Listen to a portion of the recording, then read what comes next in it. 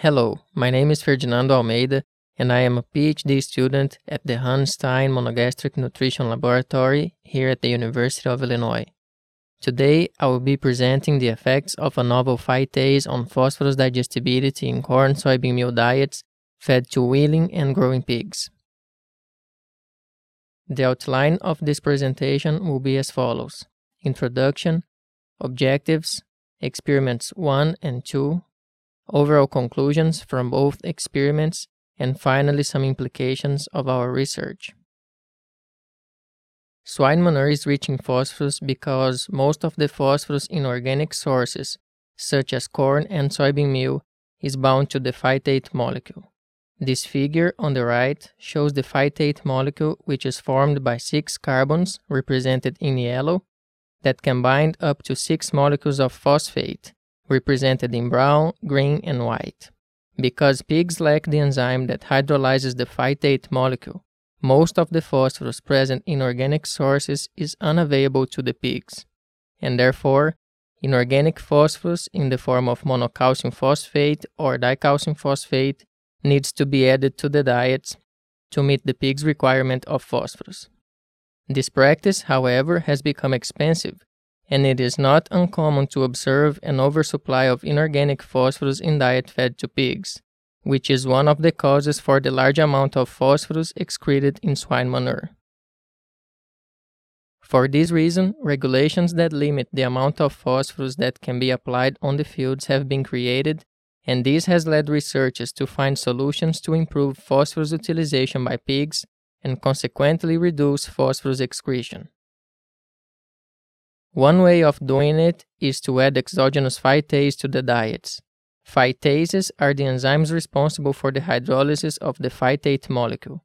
During hydrolysis of the phytate molecule, the phosphates that were bound to the molecule are released into the small intestine, and then they are absorbed by pigs. Commercially available phytases can be produced from fungal or bacteria, and they are classified as 3, 5, or 6 phytases depending on the carbon position where they start the hydrolysis of phytate. For example, if a phytase starts the hydrolysis at carbon number 3 in the phytate molecule, this is called a 3-phytase. So phytases are widely used as they are an efficient approach to improve phosphorus digestibility and therefore reduce phosphorus excretion. There are several phytases commercially available, and new phytases are constantly being developed. DSM Nutritional Products has developed a new phytase called Ronozyme High-Phos. This is a 6-phytase which is derived from bacteria and expressed in Aspergillus oryzae. This enzyme is not yet available commercially, and there are no data on the effects of Ronozyme High-Phos on the apparent total tract digestibility of phosphorus in corn soybean meal diets fed to pigs. Therefore, the objectives of these experiments were first to test the effects of a novel bacterial 6-phytase on the apparent total tract digestibility of phosphorus in corn soybean meal diets fed to weaning and growing pigs, and second, to determine minimum amounts of phytase needed to optimize the apparent total tract digestibility of phosphorus. Moving now to experiment 1. For the materials and methods, we formulated 6 corn soybean meal diets. There was a positive control diet with 0.86% calcium and 0.66% phosphorus.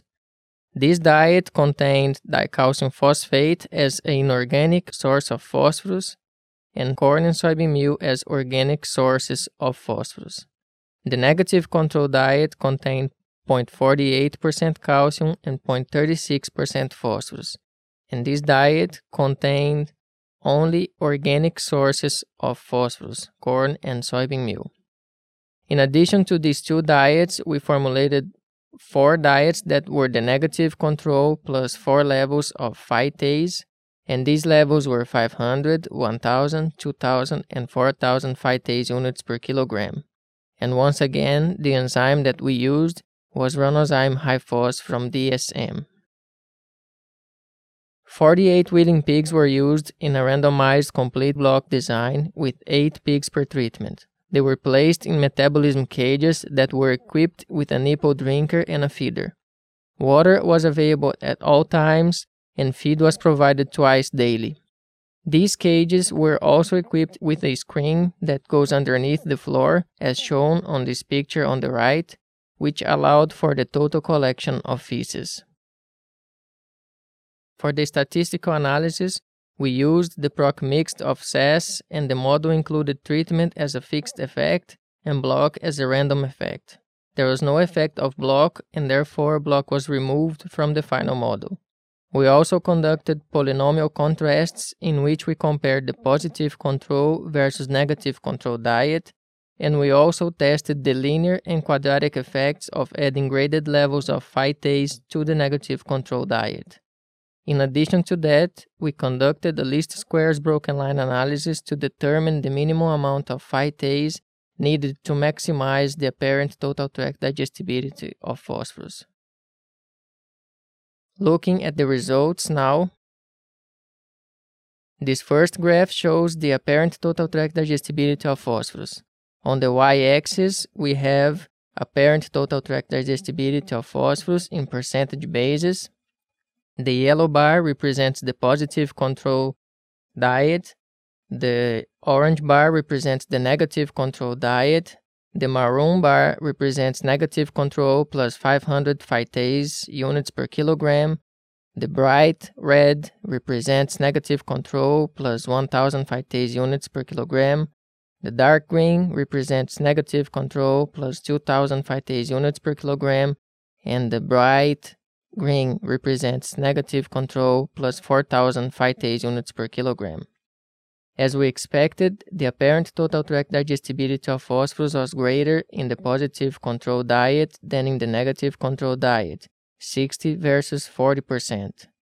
We observed that adding graded levels of phytase to the negative control diet improved the apparent total tract digestibility of phosphorus linear and quadratically from 40 to 70% in the negative control diet plus 4000 phytase units per kilogram.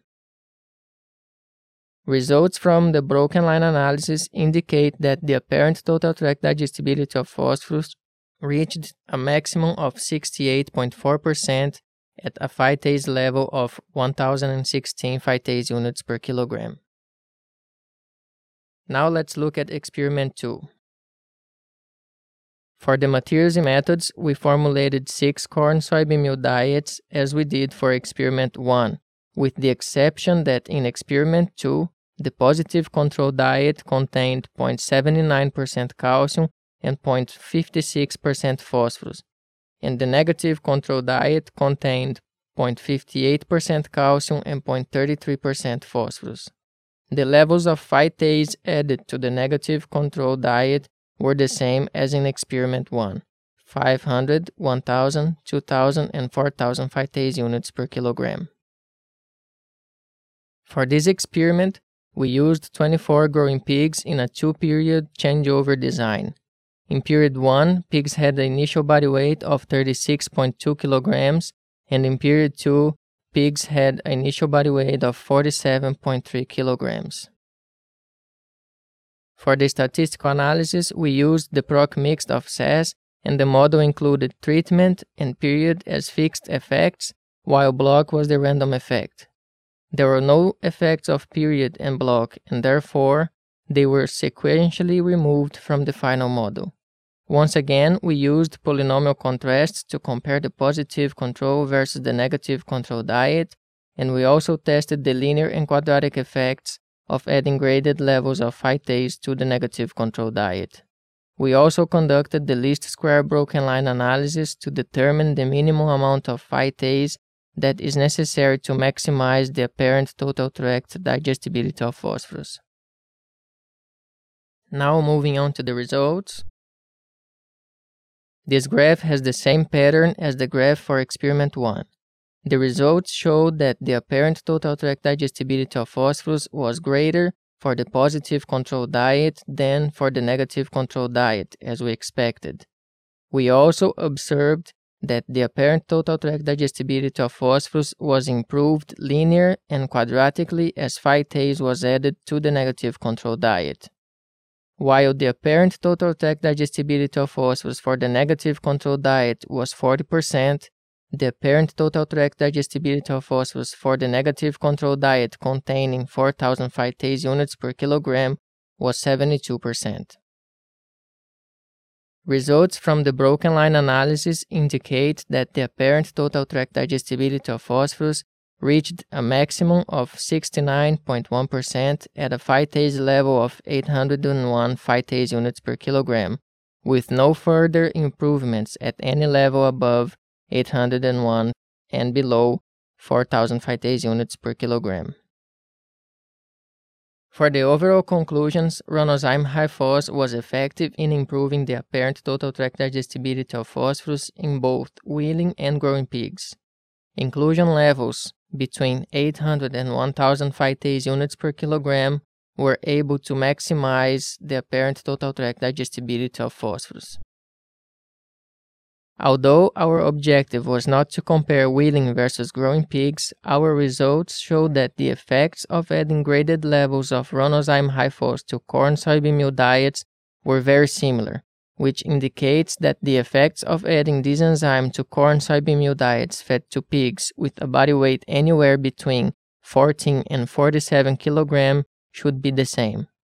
This observation is in agreement with the fact that in experiment 2, there was no effect of period on the apparent total tract digestibility of phosphorus, and it is also in agreement with previous data published in 1999 where body weight also had no effect on phosphorus digestibility. For the implications, phytase definitely increases phosphorus digestibility in corn and soybean meal diets. Ronozyme High-Phos can be effectively supplemented to corn soybean meal diets, and we should expect to see an improvement in phosphorus utilization by pigs, as well as a reduction in phosphorus excretion. I would like to acknowledge DSM Nutritional Products for funding this project, and I would like to thank you for your attention. If you need more information, please visit our website that appears on the screen.